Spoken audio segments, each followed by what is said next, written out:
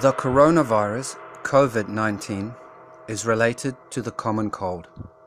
It is not the virus itself that kills people, but the added complications caused either by the onset of a secondary virus and/or existing illness, or lowered immunity caused by either diet or lifestyle factors.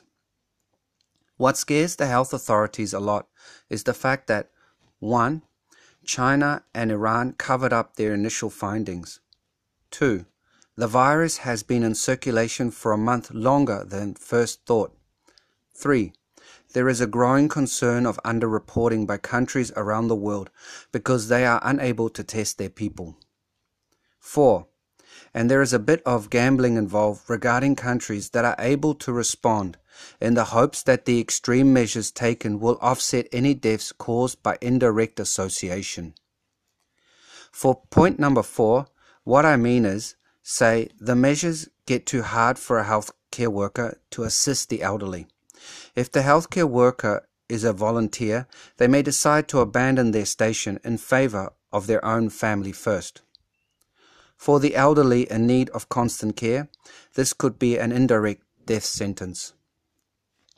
I know this because as a Qigong instructor for elderly and retired, I have been going to infection outbreak trainings, and I have been observing the responses of volunteers to these new quarantine measures. I have been asked twice in the last 2 weeks alone if I wish to continue the Qigong classes. I have informed the community center that I will continue to run them until my students tell me otherwise, because it is about staying healthy and actively fit. And in these testing times, it gives all of us hope in the future and hope from the past, and that many of the Qigong masters and Gungfu masters lived during times far worse than now. So I implore you to keep doing your forms and katas, and delve within to the answers you seek, because a form or kata is a four-dimensional manual on how to prosper in times like now. Right now, one's health is at a premium, and typically in China at least, a Qigong or Kung Fu master tended to be healthier than those around them.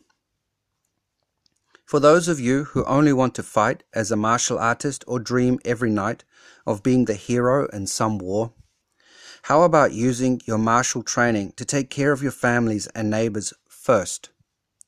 Your inner strength and fortitude makes you a pillar.